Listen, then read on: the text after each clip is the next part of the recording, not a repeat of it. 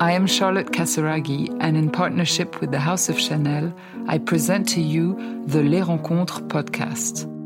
As part of the Rendez-vous littéraire at Rue Cambon, this podcast spotlights the birth of a female writer. You can listen to the various episodes and their authors on your preferred streaming platforms.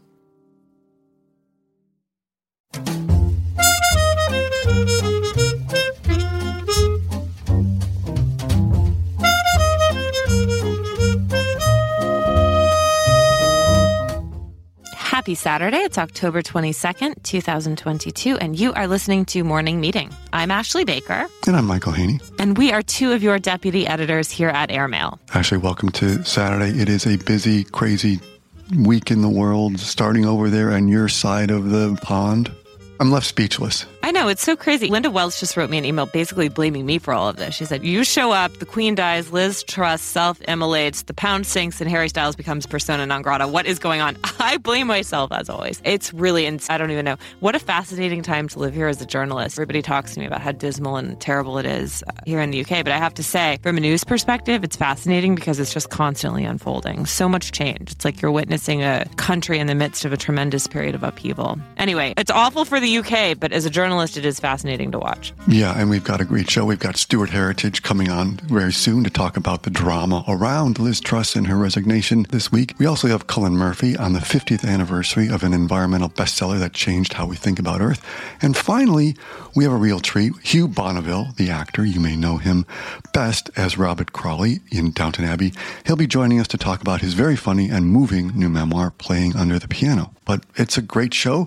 Actually, where do you want to begin? Well, I think we have to start with the elephant in the room, or the prime minister on the outs, which is to say Liz Truss. I mean, what a shocking week it's been. It's funny. My neighbors, we've all had money bet on how long Liz was going to last. I lost. I thought she'd be out by Wednesday, but my neighbor who thought she'd be out by Thursday ended up winning. Congratulations. It's a crazy time, I have to say, and we got to get Stu Heritage on to tell us all about it. Stu is a writer at large for Airmail. He covers UK politics for us, and he also regularly contributes to The Guardian, and he lives in Kent, and we are so happy to have him here. Welcome back, Stu.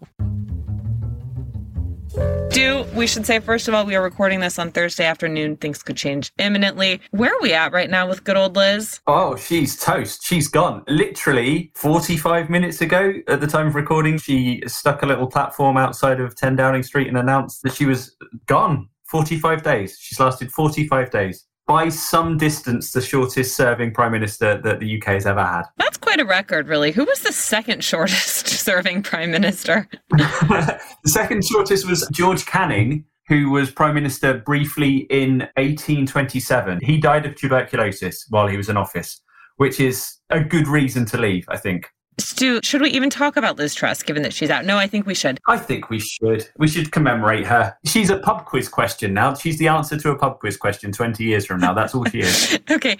Well, she was the least popular PM in British history. And why do you think she was so profoundly disliked? I mean, she had a lot of missteps, but what caused the death knell for her? It's so many missteps. I'm wildly rewriting Saturday's article as we speak because everything needs to be past tense now. And I'm just trying to list everything that she did wrong. It started, her first act as Prime Minister, when you become Prime Minister, is to meet the monarch. And she did that and she shook the Queen's hand. And then the Queen almost instantly died. Liz Truss barely was able to leave the room before she died. And then came an emergency budget, which was supposed to set the country back on a path towards growth. But that went very badly, and rather than sort of provoking the growth that she was thinking of, the pound crashed to its lowest value versus the dollar. The Bank of England had to intervene. The IMF had to intervene. Everything kind of cratered immediately. And I think from that point onward, people might have realised that she maybe wasn't the woman for the job. Okay, so Stu, obvious question. Who's going to replace her? It should be easy. And we'll know this time next week. We'll know, because in her resignation speech, Truss said that the whole leadership decision would be made within a week. The last I heard, Conservative MPs are looking to find like a unity candidate, someone they can all agree on that can just waltz in and have a big mandate of the entire party. But the problem with that is that apparently that the Conservatives just cannot agree on anything. But I mean, by the time someone might be chosen, by the time this podcast is out, but it might be Penny Mordaunt, who came third in the leadership competition. It might be Jeremy Hunt, who is the current Chancellor of the Exchequer and has been for less than a week. Again, might not be by Saturday. But he's very unpopular. In the leadership competition, there were 8 candidates. He came 8th and was the first to duck out. You would think possibly Rishi Sunak, because he's been economically, everything that he said would happen has happened. But I still feel like he's still seen as the disloyal figure who threw Boris off his throne. And I mean, that's the other choice. It might be Boris Johnson. He might come back. I can't see it happening. The former culture secretary, Nadine Dorries, is very, very loyal to Boris Johnson, and she's pushing hard for him to return, like King Arthur or Jesus or something. But for the Conservative Party to accept him back would mean that they would have to forget that enormous flurry of no confidence letters that was sent, I guess, 2 months ago that got him sent away. And that would be such a big U-turn. I don't think it would convince the public of anything, really. So the short answer is I have no idea who's going to be the next Prime Minister. Well, you're not alone in that sentiment, Stu. But you know who it is a good week for? Sir Keir Starmer. Tell us about the leader of the Labour Party, where this all finds him, where they're at in the polls, and what the future of Labour is looking like. Well, Labour have the largest lead of any party since modern polling began at the moment. It's partly because I think they're doing a good job of being an opposition party, but it's more of just a reflection of how badly the last few weeks have been going. I think if he could have just been a tortoise on a stick or something, and he would still be the most popular candidate to be next Prime Minister. Stu, it's always easy to have hindsight 2020. As you note, Liz Truss never seemed to be comfortable in public. In fact, her staff would make up excuses of people dying, right? Yes, this came out. It seems like such a weird little footnote, but Wednesday, I guess, there was a clip of a podcast, a Westminster podcast came out featuring one of her former aides who said that Liz Truss was so reluctant to appear in the media, specifically on Question Time, which is a BBC political show, that her team would make up deaths in the family to try and get her out of it, just fake bereavements. And yet, can you just tell us a little bit about maybe we should have seen this coming as well with a certain necklace that she seems to sport in public? Yeah. Tell us about this. So one of her trademark accessory is a metal hoop. Sort of quite a big hoop on a chain. And a lot of news outlets and websites said that it looks like a ring of O, which is something that BDSM practitioners wear to signal that they're part of the community. Do we need to explain BDSM for our listeners at home? I don't think we do. Ashley's ready to jump in there. Family show, Michael. Family show. Okay. It makes you wonder, she's lasted, even though she's only been Prime Minister for 45 days, the amount of pain that she willingly inflicted on herself, it proves the theory. It must be. And inflicted on the country. Oh, gosh, yeah, and totally inflicted on everyone. My poor old dad is just very happy with himself. He's bought a woolly, thermal, all-in-one Arctic suit that he can wear so he doesn't have to use central heating in the winter. That's how bad things are.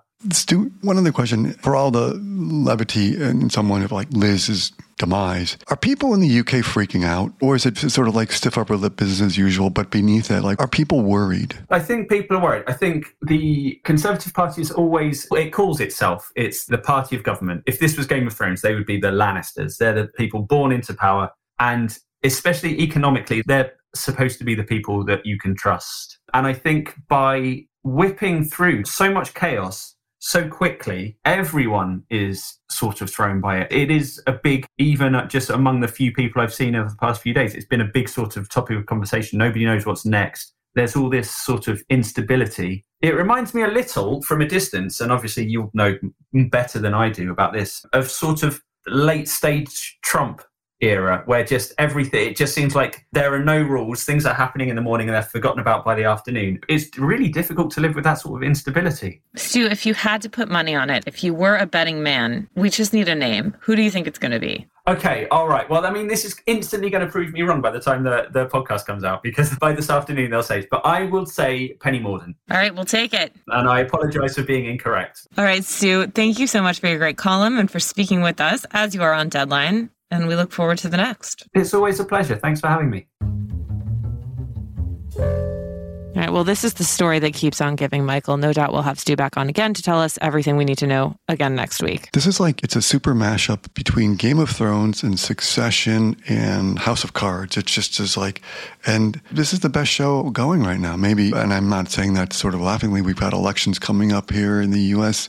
in the next couple of weeks, which I'm sure is going to provide our own sense of drama. But in the meantime, we've got watching it all unfold in London. Yes, indeed. That's all we do on this show, Michael. Follow the dysfunction. This week it's the UK. Next week we'll be back home in the US. And meanwhile, Putin is still going completely insane over there in Russia. So what a bizarre time we live in. Let's get Colin Murphy on here to talk about the latest environmental brouhaha. Yeah, this is a good story this week, a column by Cullen about the 50th anniversary of the release of an environmental report called Limits to Growth. Cullen is an editor-at-large for The Atlantic, and he's the author of several very good books, including God's Jury, The Inquisition and the Making of the Modern World, as well as Cartoon County, My Father and His Friends in the Golden Age of Make-Believe. Welcome, Cullen.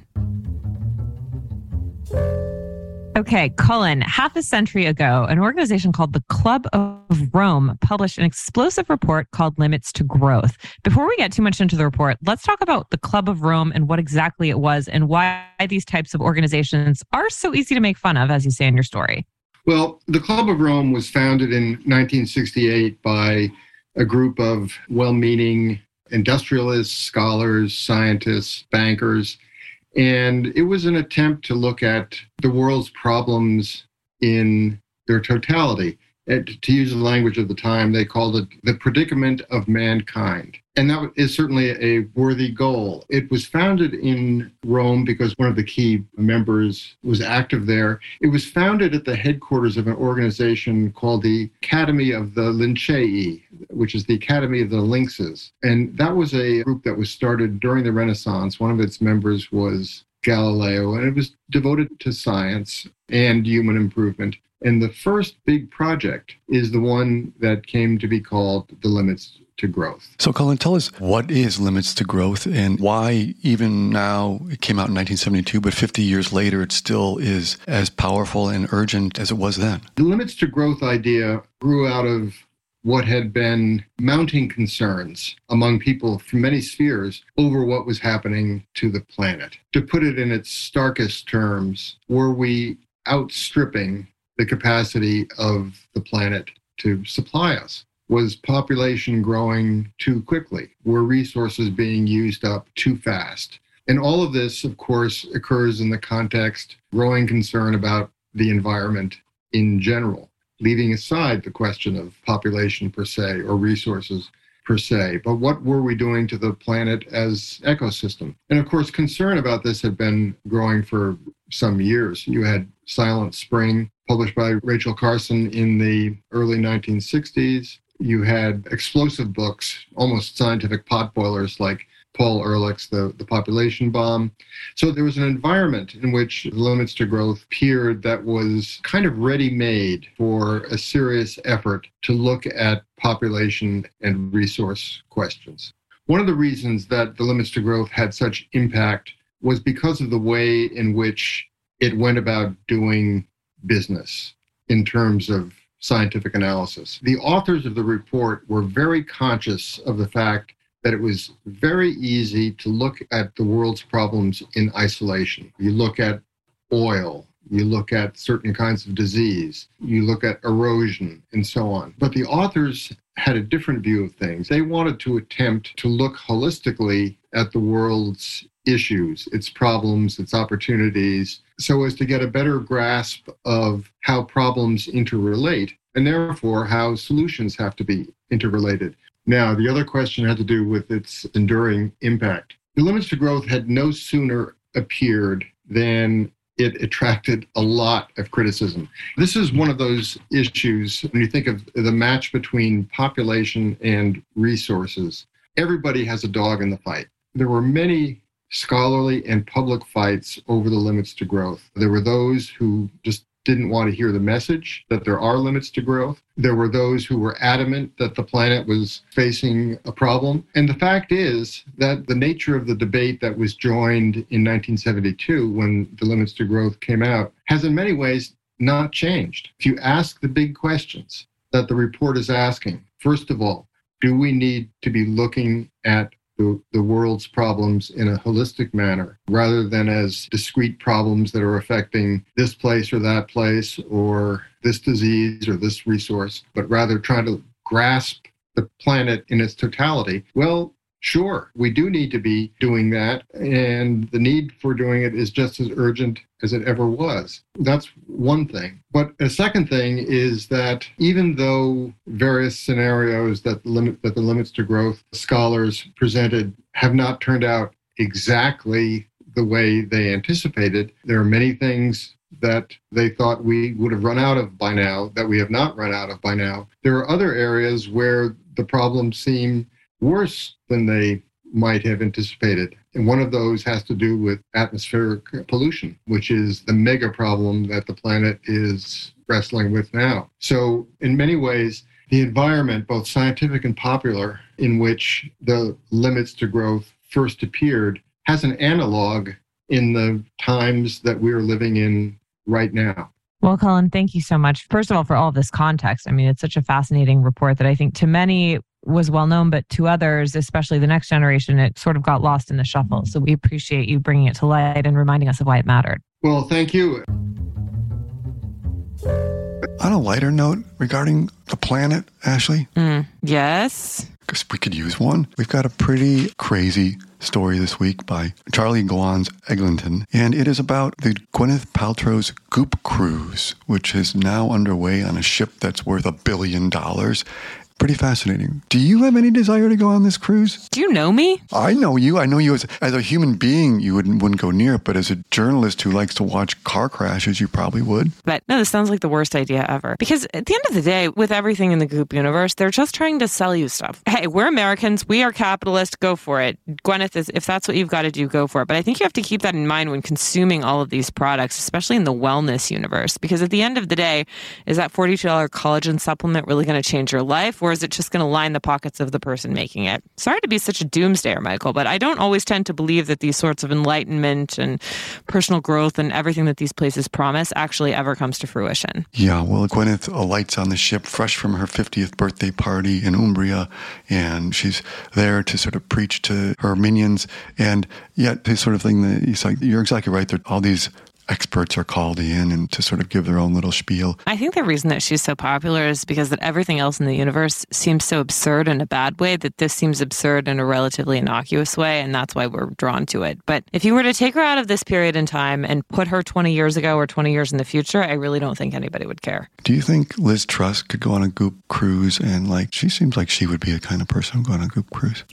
No, I think she kind of likes to party. I see her more as throwing back a couple of pints at the pub and getting together with Kwame and talking about old times. And I don't really see her as the type. But you never know. She just seems too practical for all that. Speaking of people who are going to have a larger footnote in the drama of Great Britain, we have Hugh Bonneville on here. Hugh is an English actor who is best known for his portrayal as Robert Crawley, the Earl of Grantham, in the ITV series Downton Abbey. He was nominated for a Golden Globe. He was nominated for Primetime Emmys and Screen Actors Guild Awards. He also appeared in my favorite movie, Notting Hill, Iris, The Monuments Men, and all the Paddington movies. But additionally, not only is he an incredible actor, but he also read theology at Cambridge. He then studied acting. He is an incredible writer, it turns out. And we see that now with the publication of his beautiful memoir. It is called Playing Under the Piano from Downton to Darkest Peru. Welcome, Hugh Bonneville. Hugh Bonneville, you've been holding out on us. Okay, we know you as a brilliant actor. We love everything you've ever done in that front. And it turns out you're also a brilliant writer. What inspired you to do this memoir, and why have you been holding out on us for so long? You're too kind, too kind. I think really, having been badgered by a publisher for a long time who said, why not write an autobiography? And I said, no, that's far too much like hard work. They have to be accurate as well. And I've got a foggy memory. So he said, well, I'll just string some anecdotes together. And then actually, as I sat down to write, I found myself, weirdly, my unconscious took over and I started writing about my dad, who was on the dementia journey, just as much as I was writing about working with funny bears and funny dowager countesses. So it's a whole amalgam, it's a whole hodgepodge. But I suppose I just wanted to get it down before my own memory fogs, frankly. Which sounds a bit of a downer. It's quite a fun book. I was going to say, you're completely misselling it here. I mean, it's really hilarious. And I love, you start off with tales of the theater world and the world of television and the world of Downton Abbey, which is, of course, is how you became known to billions of people around the world. But were you hesitant to talk about these interior workings of the industry, or did you feel comfortable? I guess, why did you decide to go there? Well, I think because I'm not out to diss anyone. I mean, also contractually I'm not allowed to from here to eternity. You have to be nice about everyone, as far as I can make out in every contract. So there was no harm of me trying to slaughter anyone. But also, to be honest, I have had a remarkably blessed 35 years or so in the business, and I have worked with some remarkably talented and generous people. And so to share a few stories about either watching them from the wings when I was at the National Theatre, watching Anthony Hopkins and Judi Dench, for example, or indeed working with some of those greats along the way, and just to share some insights of A, that they're normal people, and B, their talent they wear very lightly, and it's a privilege to be around them most of the time. I just was waiting for you to diss more on Paddington. He's supposed to be a monster on set, but... Well, the issue with him is the marmalade habit, and you can't look him in the eye before noon, all those sorts of things, and he rarely comes out of his trailer, so you have to have lots of stand-ins and doubles and stunt doubles and marmalade doubles. But so the rumors are true. The rumors are true, and he doesn't wear lifts. For our listeners who haven't read the book yet, and they all should go out and buy it right away, how did Downton Abbey change things for you? People have come up to me recently and said, oh, you must have been so relieved when Downton Abbey came along, like I hadn't been working for 25 years before it. It certainly changed things in terms of doors opening, I guess. I've never met a bear called Paddington, I don't think, without Downton Abbey. I probably wouldn't have met George Clooney without the bear. So I'm enormously conscious that it shifted things up a gear or two in terms of accessibility. And equally, I can remember when I did Notting Hill, had a lovely supporting part in that. But the doors that opened after that, it's a very strange thing. You realise you're just a commodity, frankly, and any talent you have was just as present before the movie opened as afterwards. But your just marketability changes. And that was certainly true of Downton. And I'm not dissing Downton by any means. I loved it and I love it still. But yes, the opportunities afforded by it for us all of us, all around the world, just shifted. Are there any commonalities between playing this landed gentry man on Downton Abbey and what you bring to your roles when you play a villain that always scares the crap out of me?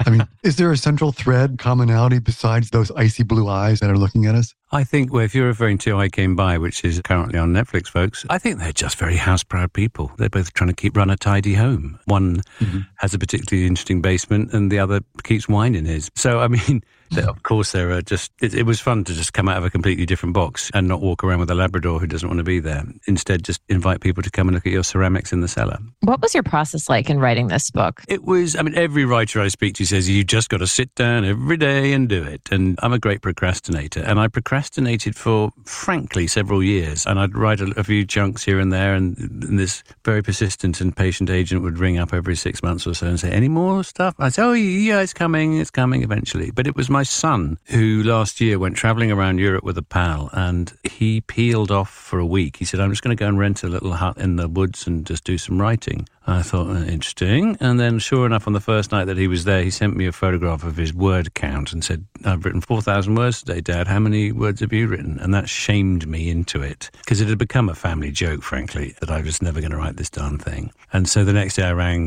the agent. I said, okay, I do need a deadline and I do need to have an incentive just to get on with it because my son is embarrassing me. One of the parts of your childhood is most sort of surprising for me, and it seems as it was in the book, is what you learned about your mother. I wonder if you could just tell us about her alternate life. Well, Mum, when I was about 10, Mum said, I'm going to go and work in an office in London 3 days a week. So, of course, I started slamming doors and crying and saying, how dare you leave me? Why wouldn't you be here at the end of my school day? It's irresponsible and selfish. So she did for several years go off and work in this office. And when in the vacations, when I was going on my dad's hospital rounds, I'd jump in the car with them and drop her off. And cut to many years later after she'd retired. And I opened the evening paper one day and it said, Secret Service building to be sold, MI6. And I rang her up and I said, hang on, was your office called Century House in the middle of South London? And she said, yes. And I said, but that's MI6. She said, yes, dear. And I said, you were a spy? And she said, no, I did filing. I said, no, you weren't. You were a spy. How cool. My mum's a spy. Anyway, she'd said no more about it. And then when she passed, MI6 let it be known that it could be said in the eulogy that she'd worked there. And I mentioned all this on a radio show here in the UK after she'd died. And a few days later, I got a phone call from MI6 and they said, look, we're doing these talks at lunchtime with people from the outside world, the normal world. Would you like to come in and just talk about people who've influenced you along the way and so forth? And so I did, and I went. It was a really surreal day. It was lovely. I just went in this lecture theatre, and there were all these boys and girls with their little sandwich boxes and their thermos flasks of coffee and doing the crosswords. And I was just talking to them about people who'd inspired me. And then a guy came up to me and said, "I worked with your mum." And this, of course, was a complete bolt from the blue. She'd passed now, and she hadn't worked there for 20 years. And this chap who was a bit younger than me, I said, "Gosh, where did you work?" He said, "Well, we worked in this section over in one part of the building, and I was a junior, and we'd hear these footsteps on the linoleum floor coming, and we'd say, 'Quick, there's Pat, quick, look, jump to it. And we'd all pretend that we were working really hard. And what was strangest for me was I knew the sound of the footsteps. It was the memory of the echo of her feet when she was walking with a purpose. I knew she went into this double time walk. And I suddenly felt very connected to this man in a rather strange way, that the memory of a sound had brought us together. And I remember saying, "Well, yeah, she said she did filing, and I know she wasn't a spy." And he said, "Well, yeah, filing, yeah, sort of. It was fairly high-level intercepts that she was sorting out. We were all having to make sure they were in the right place in case upstairs wanted a copy of what's happening in this country or that country or with these assets." So she obviously went to her grave, like all people who work in that service, with her lips sealed. And I was enormously proud of her sense of service and duty, and of course forgave her for working 3 days a week. You write about your father so poignantly. Tell us a little bit about what he was like. And my father was a very jolly man. He had what you might call a twinkle in his eye, but not in a sort of creepy way. He was just a good-spirited man. He was a surgeon, a urologist. "Oh, I work in waterworks, you see." That's what he used to say. And clearly saved and changed and helped lives. But he did it with a very dear modesty. His big love, though, was playing the piano in his spare time. And as the dementia fog rolled in, it was the piano that lasted the longest, let's put it that way. And it is extraordinary, the human brain, and what music can achieve in even the darkest of times. And that area of his brain was alive and alert, and that when other things were failing or fading, that was still bright. And I used to love sitting outside his living room door where his little baby grand piano was in his last apartment, and just listening. I could just listen for hours because that's when he was most present. Hugh, thank you so much for joining us. His memoir is called Playing Under the Piano, From Downton to Darkest Peru. Hugh Bonneville, we do hope you have another literary project coming because you're such a wonderful writer. If you ever want to write for Airmail, just give us a call. Oh, you're very kind. Thank you. Lovely to talk to you both. Thanks for being here, Hugh. Thank you, Hugh. Bye-bye. Who was your favorite character on Downton Abbey? Lady Mary, obviously. No, maybe Sybil. No, maybe Mrs. Bates. No, Mr. Bates. I don't know, Michael. That's like asking me to choose a favorite child. Before we go off into that weekend, do you have anything at all you could recommend? I do. It comes courtesy of John Lahr, who is one of our contributors here at Airmail, and he was the first critic to win a Tony Award for co-authoring the Elaine Stritch at Liberty. But he's got a new book out, and if you've been a fan of the movie Blonde, where Ana de Armas plays Marilyn Monroe, co-stars Adrian Brody as well, John has a new book out called Arthur Miller, American Witness. It's from Yale University Press, and it's a terrific book if you love theater and movies and the stories behind these people. But the sort of one of the bombshells he's got in there, and one of the great big details he has, is a newly discovered letter by Arthur Miller about his young bride, Marilyn Monroe, that reveals Miller's rookie mistake. He married a bombshell blonde he literally never knew. And this is a letter that was shared with Lahr by Miller's nephew, Ross Miller, who was a university professor. And in it, Miller's writing home to his parents in 1956, the year after he's met Monroe, and he's revealing that he barely had like 3 or 4 dates with her, and all of a sudden they're madly in love. And as Miller writes, he praises Monroe, saying she has more courage, more intimate decency, more sensitivity and love for humanity than anyone I've ever known in my life. But he also then sort of says, as he starts to see her life in show business, he refers to her as a smashed vase. It is a beautiful thing when it is intact, but the broken pieces are murderous and they could cut. It's a terrific book. I recommend it all if you're looking for a little more context around the Marilyn Monroe movie or other pieces of pop culture. And you, Ashley? Well, I've spent most of this morning toggling between an incredible new documentary called Meet Me in the Bathroom and the BBC News on Liz Truss. But this documentary is incredible. It's coming out in November on Showtime. So I saw a screener. It's not available quite yet, but don't forget it. Put it in your queue. It is a documentary adaptation of Lizzie Goodman's oral history about the rock music scene in New York around the time of 9/11. We're talking about the Strokes. We're talking about Interpol. We're talking about LCD Sound System, the Yeah Yeah Yeahs, the Moldy Peaches, that whole crew. And many of us read and loved Lizzie's book. I think the documentary is in some ways even more compelling because the directors, Dylan Southern and Will Lovelace, are working with a very rich archive, not only of sort of shot-on-the-fly film of all of these people, but also footage from their earliest concerts in New York City in the late 90s and early 2000s. For those of us who lived through this time, it is a really fun trip down memory lane, and it will take you back to that period that was so visceral and so creative in New York City when it really felt like a moment and a movement was happening. And I cannot tell you how much I enjoyed it. So it is called Meet Me in the Bathroom, coming soon to Showtime, based on Lizzie Goodman's book. And you can definitely pick up Lizzie's book now if you've not read that yet, because it is also a classic. That's all I got, baby. Well, I will not meet you in the bathroom, Ashley. I'll just hope to meet you in London one of these days very soon. I'm ready for you. On that note, Michael, please read us out.